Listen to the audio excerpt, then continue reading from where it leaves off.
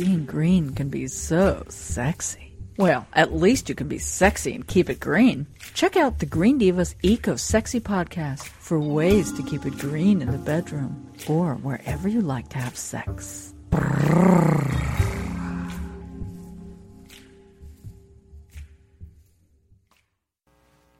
Well, this is so interesting. I really enjoyed chatting with this woman before I started recording. She is Sabine Lichtenfels. I hope I didn't massacre her name too badly. She's a peace ambassador, an author, a theologian, and she's the head of the Global Love School and Spiritual Research at Tamara. She's also one of the founders of this beautiful place, a community in Portugal. Hi, Sabine. Hello. Thank you for pronouncing my name so precise. Well, I had to practice, as you know. I had to practice. Among the amazing work you're doing and have been doing for many years, has to do with, and I would encourage people to go to your website. Can you tell me what the website is again? Yes, it's www.tamara.org. Very simple. Yeah, it is that simple. And Tamara is pretty much exactly the way it sounds. Because there's some fascinating things I was reading about you and learning about the work you and Dieter are doing, and all the folks there, of course, in healing the gender war, which I happen to agree with. I was reading the philosophy y'all are working with, and I totally get this. Can you just talk for a minute about some of the background here? Yes, of course. Our project is existing since 1978, so we came all more from the political left wing and looking for a revolution. And then we noticed that it's not the task to fight the system, but to develop new ones. And then looking deeper, we see that the issue of love and sexuality is so unsolved in our societies, and it's offering a vessel which again and again guides to the same pain, to the same fear pattern, and to the same resistance pattern. And so we felt more and more that this is a very political issue. We have to figure out how new systems of society should be where trust is really the basic. And so we started 1978 to build community, and from there we came 1995 to Portugal, and we have 140 hectare land here, and create. The question is, what is the peace culture about? Yeah. Well, I have to interject because in the mid-'80s, I was up in the Berkshire Mountains of Massachusetts, and there was all these older women at the time. I was in my 20s, and they were feminists, and they had invited some big feminist special, like, ooh, wow, it was a big deal for me to be in the presence of this women in this meeting, and the woman was talking about how we have to conquer men and have to take over business and all. And I was sitting there scratching my head, and I thought, oh, I'm going to get in trouble here. And I raised my hand and I quietly said, but isn't feminine energy about healing and peace and unity and not fighting and conquering? And I thought, and then I just left the room. Because they all stared at me like I was on fire, Yeah, this is exactly what, in the time when I studied, it was the same. I was very involved in the women's movement, and the feminism was very much about fighting the masculine energies, And then the feminine became more and more like the masculine, taking the same roles. Yeah. And the new culture is so much about the question, how can we really develop a partnership, a culture of partnership, and where the female and the masculine, or the feminine and the masculine energies are really balanced. And there we as women have to remember quite deep what is the real source of the feminine energy, and also to understand more about the truth of Eros. And as I perceive it, I studied theology, and for me it was a shock to see how much the sexual issue were driven out of the society and it identified with evil. And Eve, who seduced Adam, was evil. Right. And this, it's still until today, I feel that we don't honor the Eros as a sacred energy which should be in the center of a culture. Right, a powerful, creative, loving force, right? Yes. So then I think Lynn, Green Diva Lynn, had connected with you with your work as your participation in this Walking Water. Can you explain what that was all about? Yes. This was a pilgrimage where a group of people started in the Ones Valley, and they do a pilgrimage for 3 years and facing the unsolved issue of the water in the United States, the big crisis about the water. Yes. And I was invited as someone who is a specialist for the question of to connect the ecological issue of healing the water with the issue of love and sexuality.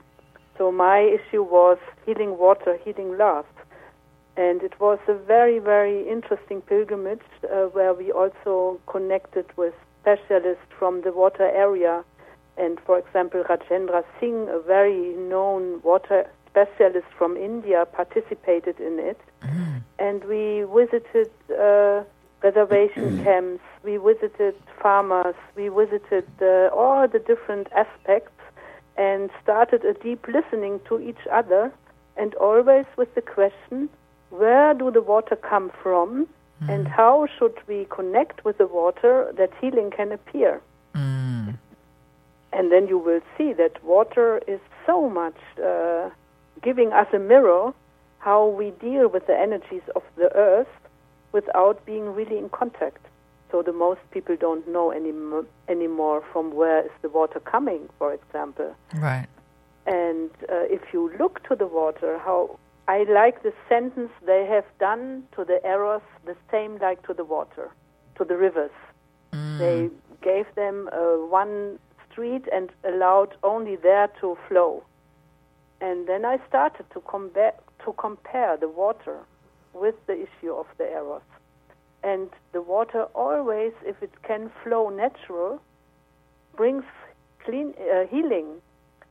And also if you look to the big floods which are happening right now because the earth doesn't have really soil anymore, then you will see it's also the same, that Eros is in television everywhere presented, but there are no communities, no vessels where it can land and where the water can sink into the body of the community in this sense, Right, so it wreaks havoc because it's looking for a place to land.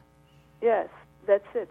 And so there I have written a whole comparison between these both issues because I feel we can learn so much if we really, really dare to listen deeply to the sources of life, to the sources of Mother Earth, and understand which responsibility we have to take care for the sources.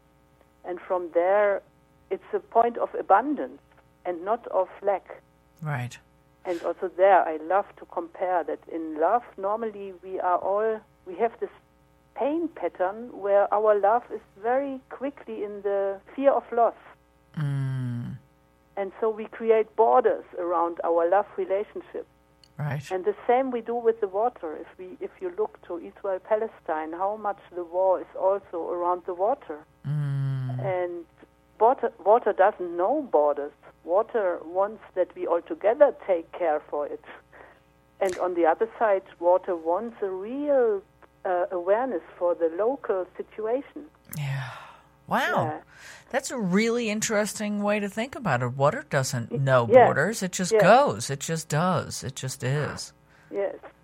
We were on one pilgrimage, we were in Jericho in the Middle East. There is a big spring, very big, beautiful spring. And we invited there Israelis and Palestinians, and normally Israelis are not allowed to go to the West Bank. Right. And we had an event there about the water. And we went around the area and we made visible which kind of natural water landscape there could be developed, that there is enough water for the whole Palestine. And then the water is coming down from the mountain from Israel. Yeah. And the cooperation is needed. It's so important. And as an example. Wonderful way to illustrate. Yeah, wow. Water is very powerful, and I think we, in the U.S. anyway, tend to just take for granted. We turn on our tap, it comes out. Yeah. We don't really know where it's coming from, and half the time we don't even know what's in it. That's it. It's so. It's really, you can meditate with the water for hours, and you will discover one secret after the next. Well, and I have, we spoke to a gentleman named Dr. Wallace J. Nichols, who wrote a book, I think it's called The Blue Mind. And it's Blue Mind? Yeah, and he's all about, I don't know if you're familiar with him. If not, it might be interesting. Yeah. But we just spoke to him recently, and I had gone out to California by the ocean, and I've always been kind of mindful and appreciated water, but keeping this new thought in mind about Blue Mind and about the connection to water spiritually, emotionally, mentally, and that there's now science that says we actually react physically. There are chemical reactions in our brain when we are near water. Yeah. And, of course, you didn't need research to know that, but perhaps some of us do. I don't know.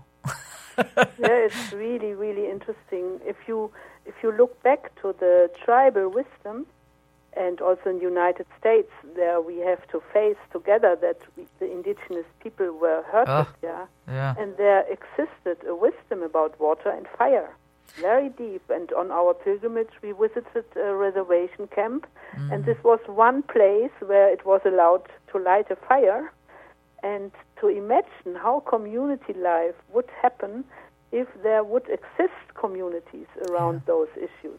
Yeah. And we created, or it was visible, that the whole Owens Valley, which now is a desert, and the big lake, which once was there, doesn't exist anymore, and how the water situation could be so rich, and there would be enough water for Los Angeles if the cooperation could really happen. Yeah. Yeah. And these are beautiful examples where we can see the system change, which is needed.